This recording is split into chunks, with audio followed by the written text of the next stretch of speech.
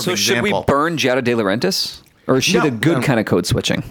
Well, that's just a different... I mean, I wouldn't... I need good and bad, Don. I need good and evil. I need black and white. I don't think there's good and bad. I don't think there's good and bad code switching. I mean, Rachel Dolezal, probably bad code switching. This is Don Hall. And I'm David Himmel. And this is the Literate ApeCast.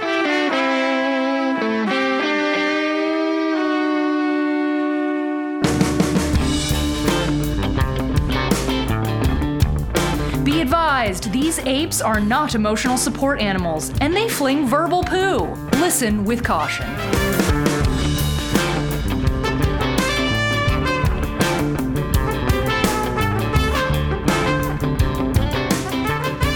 I didn't know the guy. I don't watch Empire.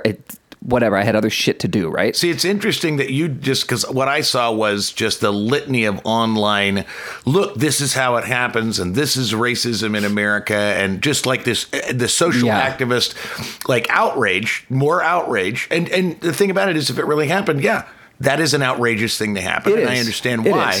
But I don't see those same people going, oops, wow, I feel stupid, or, you know, because ultimately what I don't know is, what does this mean?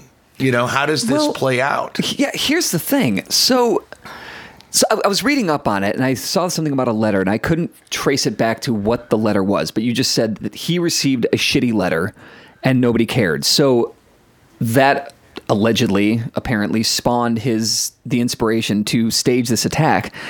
But yeah, what did he expect was going to come of this? Like, what if these guys got caught, which they did? Yeah. Then because one of the guys is his trainer. They've both been extras on the show, so he's pals with these guys to some degree. Apparently they were seen by somebody on the same elevator, like 2 days before, having a conversation. I mean, you know, so like I get it. Like, you want your friends to help you out with like staging something, like, you know, the proposal to your wife or whatever. But if your buddies get busted beating you up, breaking the law, they're gonna go to fucking jail. Up. The thing about it is, if they faked it, they didn't beat him up. And that's the thing. I'm not willing to say that none of this happened, because there's a very good possibility that these two Nigerian brothers are completely fabricating it, except for the fact that the cops can't find any surveillance footage anywhere that shows this attack. Well, didn't he go to the hospital with, like, didn't he have bruises and, like, it was... Well, he didn't initially go to the hospital. He went to his apartment and wasn't going to call the police. And then they said, you know, his manager, somebody, you know, said, you need to go to the police. So I don't think he actually went. From what I understand, he didn't actually go to the hospital. He just called the police, and when they arrived, he had the noose around his neck. So he didn't have any bruises or cuts? There's pictures of him looking a little bit, you know, the one picture I saw, you know, it looks like he had like an abrasion on his left eye or something like that. But the thing about it is, why, you know, that's the thing is, you know, like, the answer to the question is, why would you do something like this? Had you ever heard of Jesse Smollett before this moment? No, I haven't. No one had. And I mean, I understand why he did it. I don't understand what the hell he thought, how he thought this was going to play out. Well, he thought it was going to play. Well, the same. See, I think, you know, they're like, oh, look at this. I think he's probably in the same category as Rachel Dolezal. Yeah. I think he's exactly the same. It's like, I'm going to fabricate this thing, and enough people are going to believe it, and enough people believe it. Why? Because he's black, because he's gay, because he's out about, you know, he's out about being gay. He's very, very outspoken about that. He is on a celebrated black television show. Yeah. And then he had to throw in MAGA country. This is my, and it's a noose around his neck. I mean, you know, so why wouldn't anybody believe him? Yeah, the optics look bad, but maybe I'm more of a criminal mastermind than he is, but when I'm planning things out, I think about all the possible endings, especially when shit doesn't work out for me. So if this doesn't go through, how am I going to deal with this? What are going to be the repercussions if I do this or don't do this? And it just blows my mind that he clearly didn't think about what happens if we get found out that this whole thing is staged. Like, because he's done for. If he did stage it, if he did pay these guys or is in cahoots with them in some way and this is all bullshit, even if they roughed him up a little bit, he's still, culpable in his own false report and false beating. He's done. He's fucking done for. The whole point that he was trying to make is ruined, and people are going to be more suspect now when attacks like this actually do happen. Like he's hurting his cause. It's a very interesting thing because I don't actually think people will just suddenly dismiss this any more than Me Too came after the Rolling Stone article, the expose about the woman being raped on campus that they printed, and then they discovered that she just had made the whole fucking thing up. And that was embarrassing, and they had to retract the story, and they had to but it's not like all of a sudden, Me Too didn't happen because one woman in a very public experience lied about a rape. There was in '87, Tawana Brawley. Mm-hmm. You remember that? Yeah. She claimed that 6 white men had abducted her, raped her, and left her in the woods and shit all over her and scrawled racial shit across her torso. Mm-hmm. And it just it turned out she completely made this shit up, and it was a huge deal. That doesn't mean that all of a sudden nobody believes black women when they say they've been attacked. Well, no, that's not entirely what I mean. His career, like, who's going to work with this moron again? He's fucked. As far as, personally and professionally, I can't imagine that he's anything but fucked. If Scott Baio has a career, anybody can. Does Scott Baio have a career? All right, this is a good point that you make. He did. He had a great career, and he butchered that. Career. Yeah, and that's the thing is, what I'm curious about more than anything else is, again, it's kind of John Capal really, I think misrepresented me a little bit in his piece, but that was kind of the point. Yeah, that I'm this strident anti-PC identity, and I don't like identity politics, and I have problems with it. I really don't like the call-out culture. I really don't. Right. And I really have problems with sort of this knee-jerk outrage that comes out of the blue. Yeah. It's sort of like this, this thing we're doing now. But what I'm curious about is the worst thing you can do in this culture, and it is the worst thing. I'll back up. Probably the worst thing you can do is say something that some group of people has decided is problematic.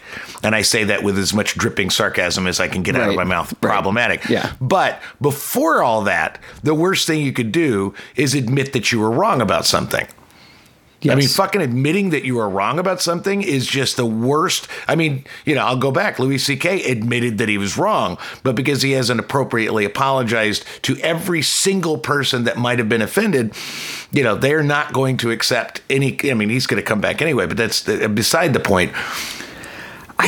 So I don't see the social activists online that were so enraged about this attacking it with the same, attacking him for making it up, going and saying, wow, I can't believe I was had. Yeah. I can't believe I was sucked into this. And what does this say about me and my reaction to these kinds of stories? It's similar to the smirking kid a couple weeks ago. Exactly. Where I fully admitted that I was wrong and I jumped to conclusions and I was quote unquote had.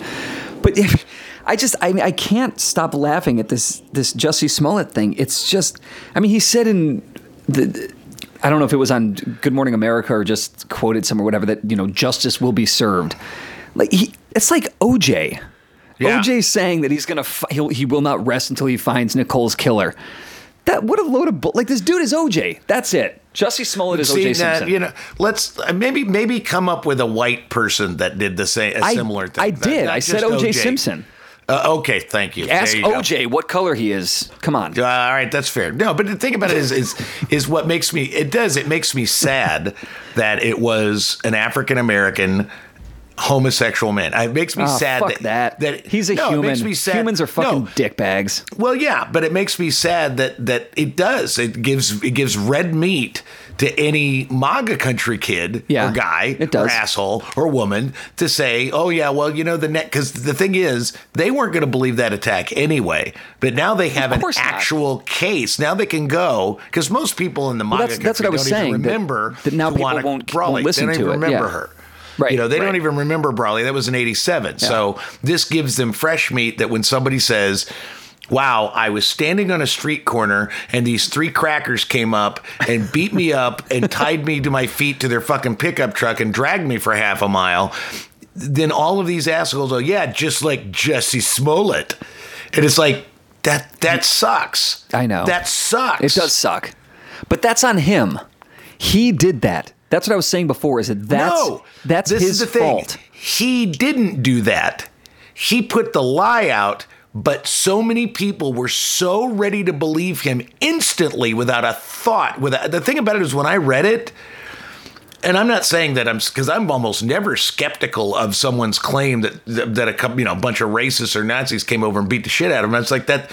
I mean, it's their MO. That sounds about right. Sure. I read it, and the thing that I went, really? I mean, sort of my skepticism is they put a noose around his neck. But not like to kill him, just like symbolically put a noose. And I went, Jesus Christ, I don't know if I buy that, because it was so fucking cold out, and I was just like, I don't know. I'm not going to. The thing is, and I didn't say anything online about it because I just read it and I went, ew. I don't know if I. Yeah, that's the thing is, I read it and I went, that. I thought, wow, that's really horrifying if it happened, that poor guy, but I don't know if I entirely buy all that. I mean, it was just sort of like fleeting in my brain. And then I read everybody going ape shit about it, and I understand why they were going ape shit, but I still reserved. It's like, the cops are going to be on this. This is a high profile thing. Yeah. And it's in Streeterville, so they're going to look into it. Yeah, they care. This is totally, this not is Humboldt money. Park. That's the thing. Yeah. This isn't a black kid. This isn't like a black homosexual man that lives, on the south side at 75th and Cottage Grove. This is Streeterville, goddammit. Right. So and this guy had money, so they're going to totally look into it. Yeah. And so I guess I reserved judgment before I reacted, and so many people didn't. And so the thing is, I don't think Jesse Smollett, Jesse Smollett. Yeah. I don't think he caused this. I think he set off the catalyst, and we're so ready to believe in this country. I mean, a whole sect of 8% of the country are so ready to believe that white men will do any kind of horrifying thing that they just automatically bought it, and it's like, that's sad. See, they did it. I think that I disagree. I think he did this. I mean, yes, there is. It doesn't matter whether it was Jussie Smollett or somebody else in a different kind of crime. The rage profiteers, the people, the conclusion hoppers, jumpers, whatever, they're going to react the way they react, which is usually wrong or over the top or too much, no matter what. So that's already existed. It's going to continue to exist. What Jussie Smollett did is he gave the MAGA country people all the more reason, actual ammunition to say, don't believe a black gay when they say they were beat up. Because you're right. When they heard the report, they're probably like, this is bullshit. Who cares? They're just snowflakes. They're just trying to get attention. Da, da, da, da, da. And then it happens. And in this case, they were right. Yeah. In this case, they were right. He fucked up because he gave them actual ammunition, because he did not help the cause of ending racism and acknowledging that black homosexuals and blacks and homosexuals are accosted and beat up in this country probably every day. This is a thing that does happen. This is not a rare occurrence, but this is a high-profile occurrence, and I understand why you want to blame Jesse Smollett, because he fucking lied. He lied about something that has actually happened to people and does happen to people. On a grander scale, our president lies 50 times a day. That's completely different. No, it's not, because the reason he gets away with lying is because so many people agreed to just believe the lie. But you know what Jussie Smollett could have done?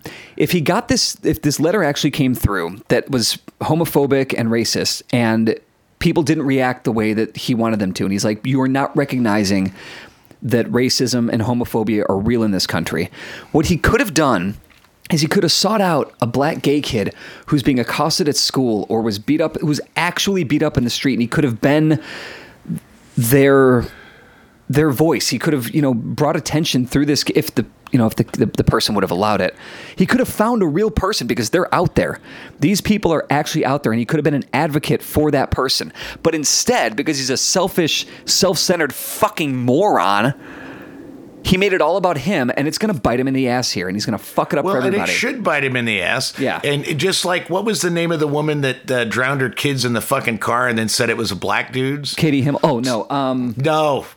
Susan something. This is a long time ago. Yeah, it was like 20-something years ago, yeah. Well, that thing is like, when you think about it, is like there is a history of white people blaming black people for crimes that they did not commit. And that is a horrifying and awful, egregious, terrible, shitty thing. Yeah. I mean, it's the story of Emmett Till in a lot. He's like, I'm going to blame this black person for doing something. That's what To Kill a Mockingbird is fucking about. Yeah. Is blaming a black man for doing something that he or she did not do. Right. So I find it extraordinarily interesting to see a case where it is reversed, where... and that's the thing is, if he had said, this is the thing that makes me crazy, is if he had said, and the white guys that did this were wearing Chicago Cubs jackets, and one of them had a mustache, and the other one he kept calling him Ray. Then eventually they're gonna round up two guys, and those guys are gonna be tried, and those guys their lives are gonna be ruined for something they didn't do. And this is bigger than just Jussie Smollett. This is much larger. It is about this whole mania of believe the victim. And I understand that this is a reversal of what we've kind of done, where we haven't believed victims in many cases, but this blanket belief is damaging in all cases. And it's the same kind of damage done when it's like, I'm a white woman and I'm blaming a black man for doing something to me, and then they go out and lynch him. It's the same mentality of, I'm just going to believe this white woman because she's white. Well, now I'm going to believe Jussie Smollett because he's black and gay. Why would he lie? Why would he lie? Well, he lied because he's a human being looking for attention. Yeah. See, and I think that's why he lied. You and I are talking about two different things. Like, you're annoyed by it because of the way that the people reacted, because this is how, the rage profiteer and the automatic belief and the short-sightedness of it all. And that bugs me too. That absolutely bugs me.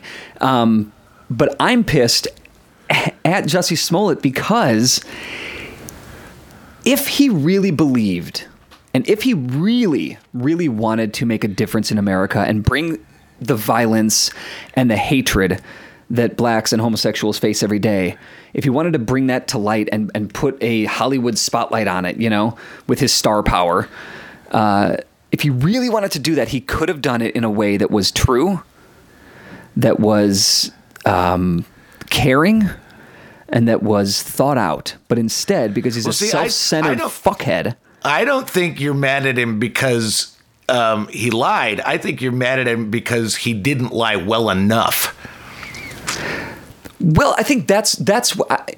And I'm not even really that mad at him. As we're talking about him getting You're mad annoyed with him. You're annoyed with him because he didn't get away with it. I think that's what's funny to me about it. That's what makes me laugh. Like, as this thing continues to unfold, it just gets funnier and funnier. Yeah. Like sending redacted phone. Like, oh my God, it's so funny. How do you think this is going to play out? You fucking Momo. What the fuck are you thinking? What this reminds me of was, this is when I was a teacher, when I was an 8th grade music teacher. And Carrie Goldenberg, and one of the things I always said is that the classroom always sort of behaves the way the homeroom teacher does. That's kind of, they just kind of reflect that. Well, he was very loose with his class, so his class was a bunch of assholes. They were just like the most unruly. I mean, they were, and I liked them. But one day... he was out because it was a Jewish holiday, and I'm doing my rounds. It was like the first hour of the day, I would do my rounds and just kind of walk around, say hi to the kids, that kind of thing. And I walk in and his classroom is going fucking ape shit. And there's this small Urdu woman who's the substitute teacher who doesn't speak a lot of English, crying in the corner, and she's the sub. Oh, and this is before, it's like school starts at 7. This is like 7:35, and they have already reduced this woman to fucking tears, right? So I just went, you motherfuckers, that is the worst thing I've ever seen. So I got on there, I called, and I said, all right, you guys, I called the office. I said, this woman is going to take my music classes. I've got substitute teach plans sitting on my desk. I'm taking Mr. Goldenberg's class for the day.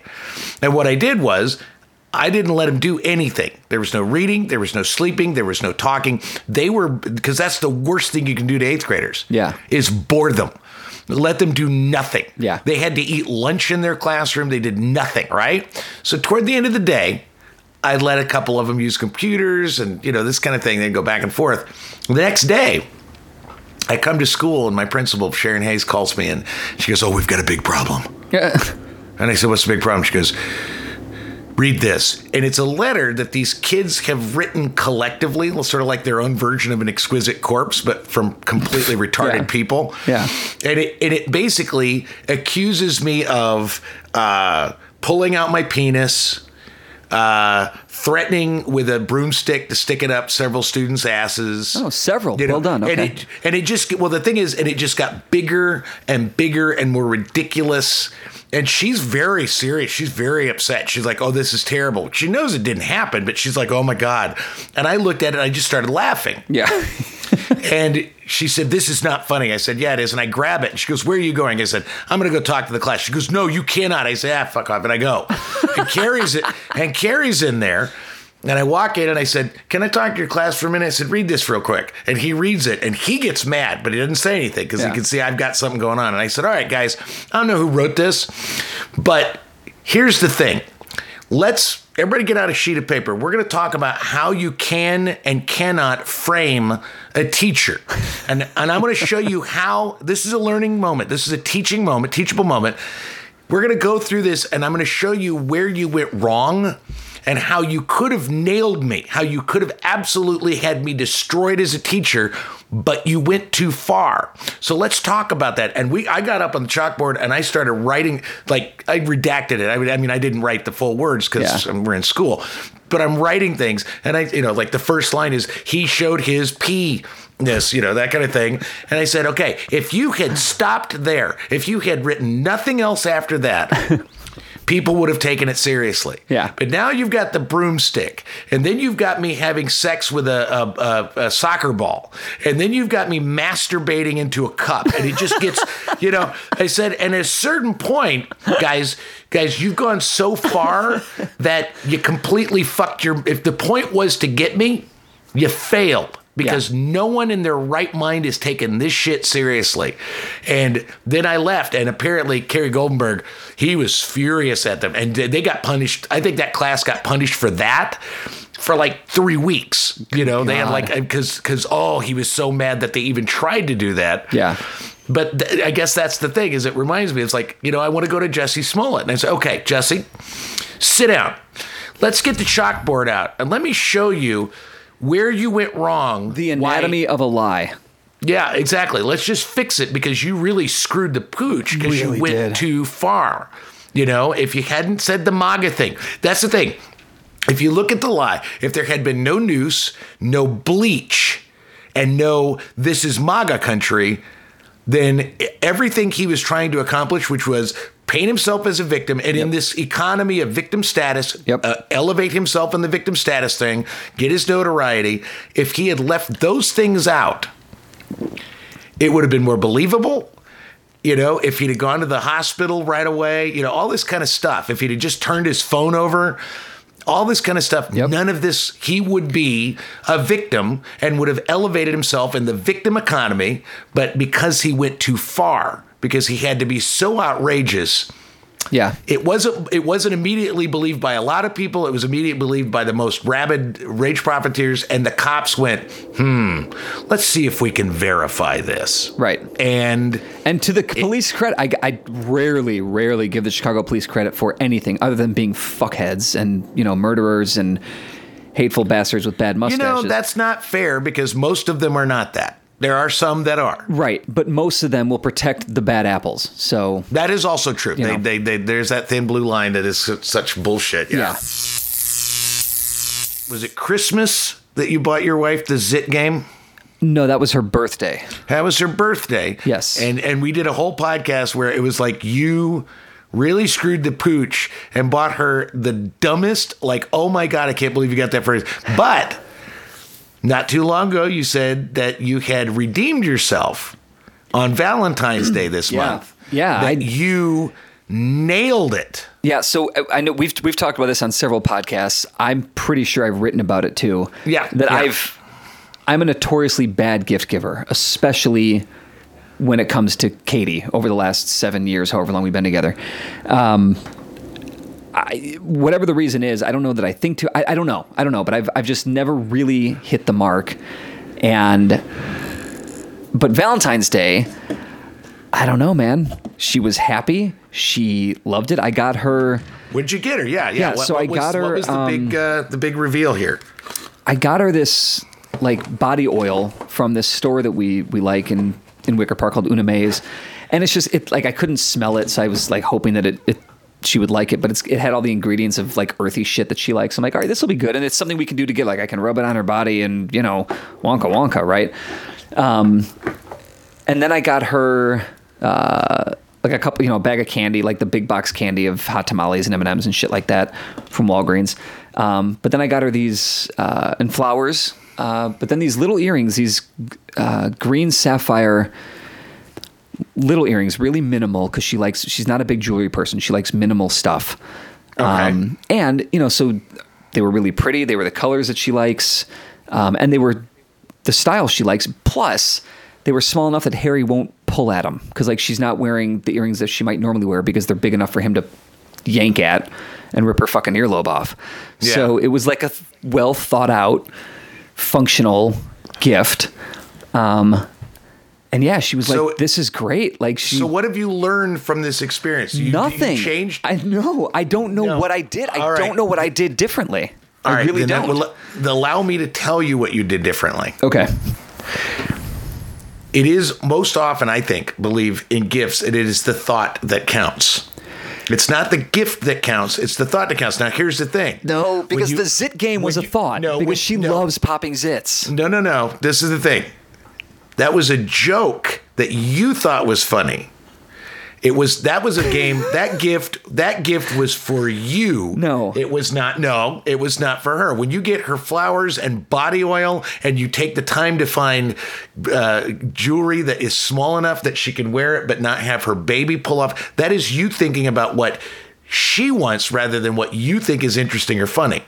And that's what you should learn from it, is that when you buy your wife gifts, it's not about what you, and I had to learn this from Dana, is it's not about what you think is cool or what you think is interesting. It's about what you believe on some intimate level she will find both useful or interesting or lovely, and that's what's hard about getting gifts for a loved one, because sometimes you don't know what they're going to like. Right. But I know from my experience, you're supposed to mind read and know what they're going to like. Yeah. So you tried a little mind reading. You made an extra effort to find something that you thought she would really like, because you didn't really think she was going to like that fucking zit game. You thought it was funny. You thought it was funny. Honest to God, here's how the zit game came about. Her birthday was coming up, and I think I got her some other shit for her birthday. No, you didn't. That's what you got her. Is that really? Is that? Yeah, that's why it was such an egregious thing, was that her birthday present was shitty. A fucking zit popping game for her fucking birthday. The mother of your child. That was egregious, man. But let me just tell you the thought process and why I got this game. Even if I had even if it was a Christmas gift and one of many other little gifts and it was just kind of like a ha-ha thing, here was my thinking on it. Well, if it's one of many gifts, then that's perfectly appropriate. But yeah. But it was the one gift. But still my thinking. I don't think my thinking was entirely wrong on this, because I saw the game and I thought, what the fuck? That looks funny. It's a zit popping game. Katie loves popping zits. She's always looking on my back for new blackheads to pop, and she just loves it. Watches the videos, the YouTube videos of black, like massive blackheads getting. This is like a thing, right? Okay. That microscope that I got her several years ago, the only time she's used it is to look at zit pus and my sperm once, but that's. She looked at your sperm once and zit pus. Yeah. There's something wrong with your wife. You understand that? She's curious. Okay. Or grotesque. So my thought with this game was, well, this will be a fun, silly game we can play with our stupid friends. We can get, drunk if we're having a night at home. We can just drink and play cards and play this stupid game. And it's popping zits, which she loves doing. How would this not be enjoyable? Even if it was a shitty, singular, main event birthday gift, I get that. But it's her birthday, man. But it wasn't like she was turning 40. She was turning 30. It doesn't matter. It was her birthday. Or whatever. 32? I don't know how old she is. Yeah, I mean, look, I fucked up. I admit it. I did not do right, but... And that happens sometimes. I mean, like Dana, this last birthday of mine, we were so busy and so preoccupied with moving. She totally blew my birthday off. I mean, she worked during my birthday. I didn't, it was like, didn't even give me a present. It was like, okay, I mean, which is fine. I was upset. I was a little bummed out, but I was fine with it. It was like, what a big deal. But her birthday was this past week. And man, we walked the strip. We went to all the casinos and got her free stuff, and she got cards.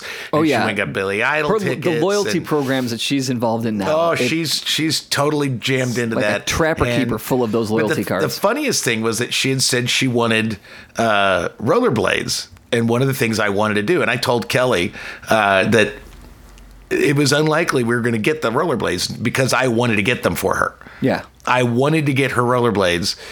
And so just because I wanted to get her rollerblades, instead of me getting them because I wanted her to be able to pick them out, we didn't go get her rollerblades. And it's like, okay, I know eventually I'll get her rollerblades. But it was just very funny because birthdays are weird that way. What Dana wants from me is to just follow her lead and just follow her around and make sure she get, that's it. And that's what I do. Yeah. I learned that, I can't, oh God. I mean, although we are going, we're going to go as like a multiple birthday thing. We're going to go to the High Roller on the Strip, the world's largest Ferris wheel with a cocktail bar in it and all that kind of shit. So we're going to do that. That's kind of a nice Vegas kind of is that just you two, or are you bringing Matthew as well? Because Matthew's got a birthday coming up. Matthew's birthday was yesterday, so it was yesterday, the 23rd. Oh right, yeah, and so just like kind of have dinner. And then get on the High Roller. And the thing about it is it's only 30 minutes. It's $50 a piece. Yikes. To do 30 minutes when it's 22 if you're just going to ride. But fuck that. I want to drink. Yeah. And so it's $50. You could bring a flask. You could, but it's just more fun to be served. Yeah, you got to have the experience. Yeah. On a fucking Ferris wheel overlooking the Vegas neon. Yeah. And so that's, but that thing is birthdays are weird that way. You gotta take a little more time, a little more. And so I hope you learned that for her birthday, take time. When you get her something for Tu B'Shvat, when you get her something like that, then it can be a fucking zit game or a tree game or whatever it is. Yeah. But for her birthday, put a little more effort, a little more energy. Yeah, and that's the thing. Like, what are the the tiers of gift giving? Right? Like, is Valentine's Day a bigger one than a birthday? Is Christmas the ultimate? Birthday is the ultimate. Okay. In my opinion. I'm just speaking my opinion. I mean, yeah, because it's the only day that is hers and hers alone. That's right. Christmas is for everybody. Yeah. Valentine's Day is for anybody that's got a significant other and everybody else can go fuck themselves. Yeah. Tu B'Shvat is only for the Jews who plant trees. And the Lorax. I mean, yeah. Yeah. So, you're really hung up on this Tu B'Shvat thing. I love it. I just think it's funny. It always makes me laugh. That there is an Arbor Day for Jews. I just think that's the funniest thing I ever heard in my life. I love it. Jews have their own holidays for everything. They're like, we can't be a part of anything. Like, they wonder why everyone hates them. Yeah, I'm not victim blaming. I'm just. The thing is, I don't hate the Jews. I think it's adorable they have an Arbor Day that's just for them. It's like that's and cool. A New Year and a Halloween and a Christmas. That's fine. Knock yourself out. I think it's lovely. Celebrate how you want. But birthdays, you're the only one that gets that birthday. So Yes, I think that's the most important day to like really put some energy into and really be thoughtful and really be nice. And I actually thought about holding on to those earrings for her birthday. But I figured maybe I should You can get her something. Yeah, you can get her something else. Put a little more in her. When is her birthday? October 10th. Okay, so you've got plenty of time to start listening to her, watching her in stores, see what she likes, see what she reacts to, check out her Amazon wish list, this kind of shit, so that you can really nail this October 10th birthday and you win. You and I text more now that I'm in Vegas than we ever texted before. And you, Jesus Christ, you and Wilson with me on a thread just have these marathon texting sessions, and my phone's fucking blowing up, and I have nothing to do with this conversation other than I'm privy to it. And once in a while I'll throw something in. But for the most part, it's just like you guys are having this whole conversation as my fucking phone's blowing up. It's like, God damn it, guys. I suggest you put that thing on Do Not Disturb, and then when you'll open the phone and you'll see all these fun notifications, but put that on Do Not Disturb because this isn't going away. No, it's not going to make me nuts. But one of the things the other day, you gave me a thumbs up emoji, except it was a black hand. It was a black thumbs up emoji. Yeah. And I went, you are a racist. And you said, no, I'm code switching. I think that's what it means. Is that what it is? No, that is not at all. In any way, that is not code switching. So do you now know what code switching is? Well, let me just say that what I was trying to do is I feel in my phone that the black thumbs up is not represented enough in my phone. Well, that's because you don't have enough black friends that I text with. That is probably fair. True. So I just wanted to represent. And I don't only use the black thumbs up. I use the whole rainbow of colors. Well, I understand that, but that is not code switching. No, it's not. And I looked up what code switching is. Tell me what code switching is. It is adopting. Because I know what it is. It's adopting the language or speech patterns of another culture that you don't belong to organically as a way to fit in with them. Okay, technically it is, it's when a speaker alternates between two or more languages. Okay.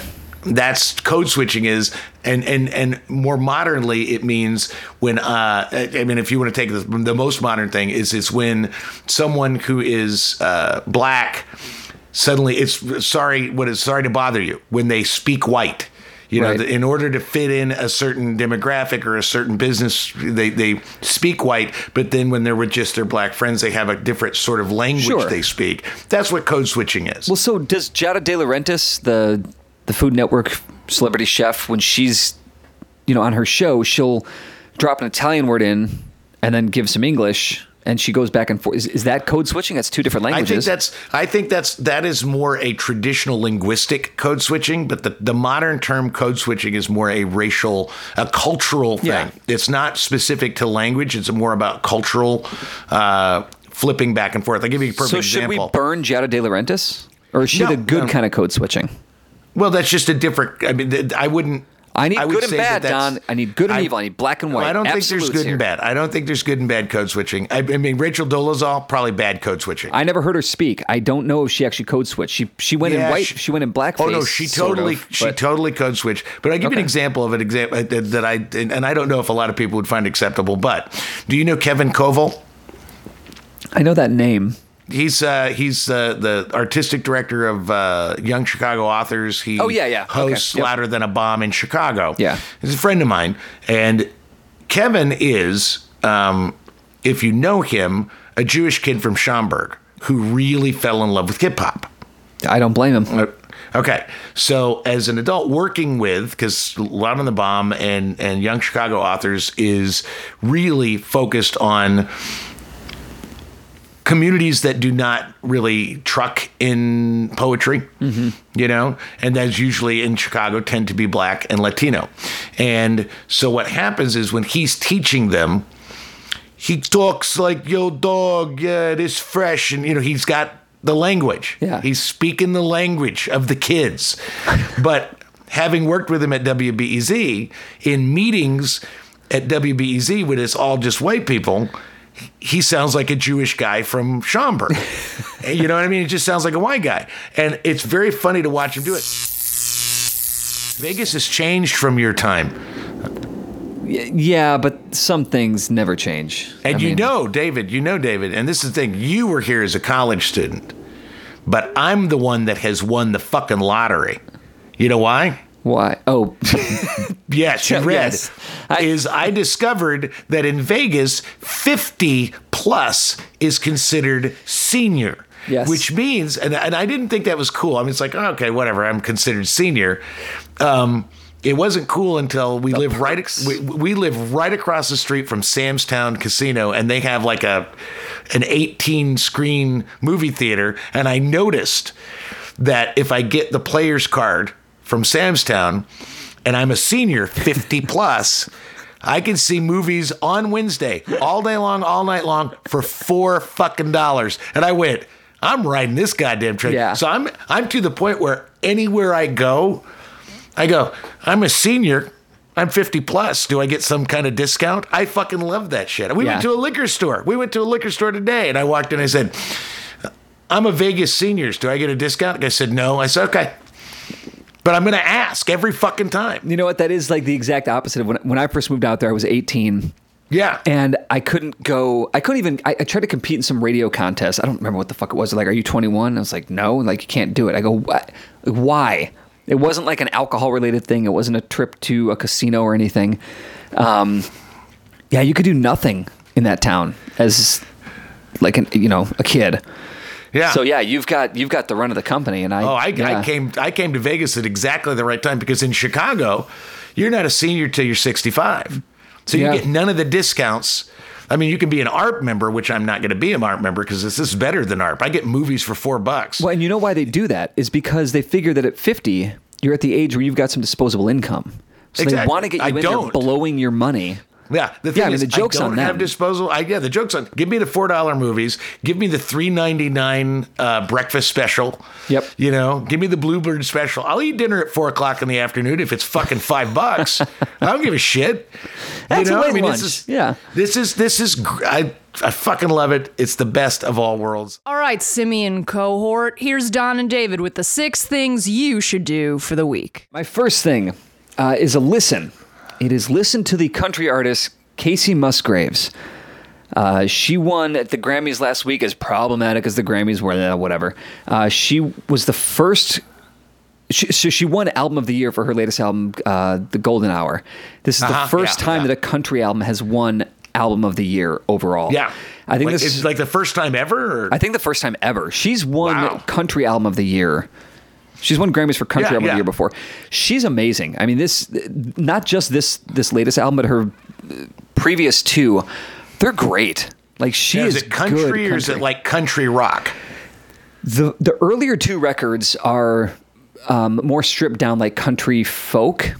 Yeah. This latest one, The Golden Hour, is I want to call it country pop, but it's not. It's not country pop like Taylor Swift. No. It's really great. Like I think it's deserving of Album of the Year. I mean, I remember when I saw her on SNL last year, or whatever. I was like, this woman is awesome. Like, what a talent. So yeah, give that a go because it's great. All right, my number 1 is a read. It is an article in The Atlantic. It is by John McWhorter. It is called What the Jussie Smollett Story Reveals. And I will quote him. This is a quote from the actual article. Quote, racial politics today have become a kind of religion in which whites grapple with the original sin of privilege, converts tar questioners of the orthodoxy as problematic blasphemers, and everyone looks forward to a judgment day when America comes to terms with race. It's a very good article. It really kind of walks you through some of those attitudes and some of that stuff. All right. So my second thing, it's a Chicago specific thing, but it's a do, and that's to vote for your alderman, for the mayor. I still am not sure who I'm going to vote for, but this is a really, really important election. It has nothing to do with Trump. It has to do with issues that are really going to affect Chicagoans. So yeah, and I can vote say for the best crooked dickbag that you can. Yeah, please. And I can say for the first time in 30 years, you lucky bastard. I'm just a spectator. I just get to watch. So envious of you.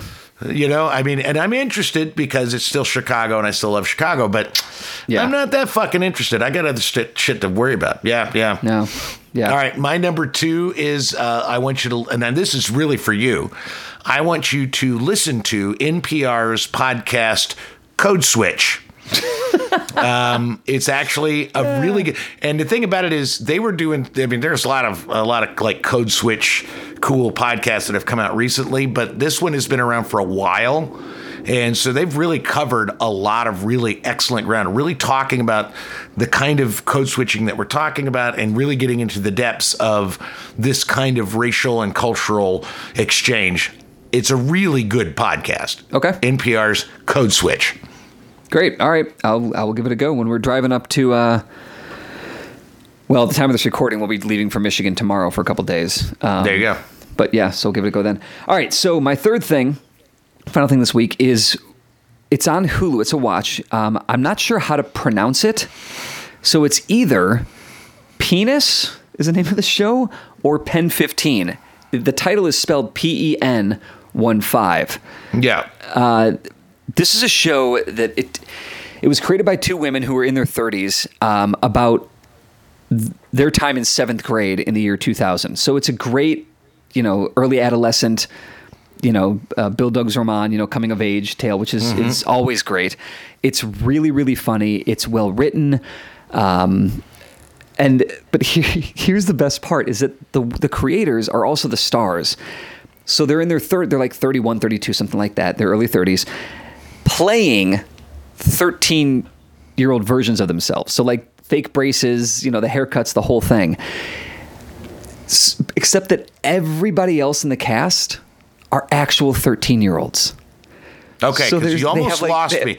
You almost lost me because watching adults play kids is really annoying to me. But that sounds interesting. Right? Yeah. But it works. And the best part is like there's a boy that one of them has a crush on. So every time that he's on camera, she sees him, it goes slow motion and the camera, pulls away and the wind is in his hair and the lighting, And it's really fucking funny because then they'll cut to a 30-something-year-old woman playing a 13-year-old, like drooling over an actual 13-year-old boy. Like, it's so irreverent and funny. It's a great, great show. So if you got a Hulu, Pen 15 or Penis, but give it a go. I will watch it at some point. Yeah. And mine is a watch. My third one is a watch. It's on Netflix. It's from a Dark Horse comic. It's called Umbrella Academy. Okay, yeah, I've been meaning that's on my list. I haven't watched the whole thing, but I've watched like the first 4 episodes, and I got to tell you, if you don't know the story behind it, it's sort of like a really dark, fucked up X-Men. Because basically it's about and they set this up in the very first episode, so it's not giving too much away, is that it's like in 1989 on the same date at the same time, 42 women across the world have babies at exactly the same time. And the only thing that connects them is that they weren't pregnant that day.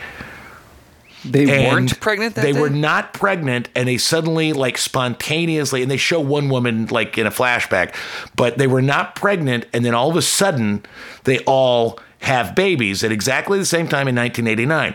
And this very rich, insane, eccentric dude goes around and basically tries to adopt as many of them as he can by trying to buy them. He basically tries to buy babies. He manages to buy 7 of them. And they all have these bizarre, extraordinary powers. I mean, they're all fucked up. One's super strong. One kid can manipulate knives when he throws them. One girl, she can whisper. I have a rumor, and then she'll whisper something to you, and you'll do it. One kid can spatially, like sort of Nightcrawler, spatially teleport from one place to another. Yeah. And he also can teleport in time, but that becomes later on in a big plot point. It's phenomenally good. Ellen Page is in it, but she's the only person you probably recognize a few people, but and she plays number 7. None of them have names. I mean, they gave themselves names, but the old man never gave them names. It's number 1, 2, 3, 4, 5. Number 5's the only one that just said, fuck it, I'm just number 5. Yeah. But Ellen Page plays number 7, and she's the only one with no powers. and has been told her whole life how she's just not special. And so she's all fucked up. They're all fucked up. It's such a great, and it's wonderful. I really like it. I'm really enjoying it. So Dark Horse does really good with the misfit characters. Yeah, I'm like I said, because Dark Horse was Watchmen, right? No, that was DC. Oh, that's right. It was. Yeah. Okay. Yeah, that was DC. That was DC saying, "Okay, Alan Moore, fuck with us," and that's what he did. You know, I mean, do your weird shit, Gibson and Moore, and they did. They really fucked with him, and they basically did a send up of everything that superheroes stood for, and that's why Watchmen is brilliant and wonderful. Yep. Maybe not the movie, although I really do like the movie. The movie's. I really like it. I like the movie. I really like the movie. I mean, granted, you couldn't possibly make that book, that graphic novel, into a coherent movie because it's not a coherent graphic novel. However, going by just the panels, just the story that you see in the panels, did a pretty good job. Yeah. You know, and so there you go. So those are my 3 things. Those are your 3 things. We have 6 things for people to do because their lives are so fucking empty and meaningless. You're welcome, listener. Yes. Thank you for listening. That's the trade-off. Yeah. You listen, we give you things to do. There you go. There you go. Thank you much. Talk to you later. This has been the Literate ApeCast. You can find us on iTunes, SoundCloud, Stitcher, and on literateape.com/podcasts. For more information about Literate Ape, go to literateape.com and check out the rest of our podcasts, all of our writing, and our events. Music on the ApeCast is courtesy of Mike Vinopal and Locomotive. You can catch them all over Chicago and online at locomotiveband.com.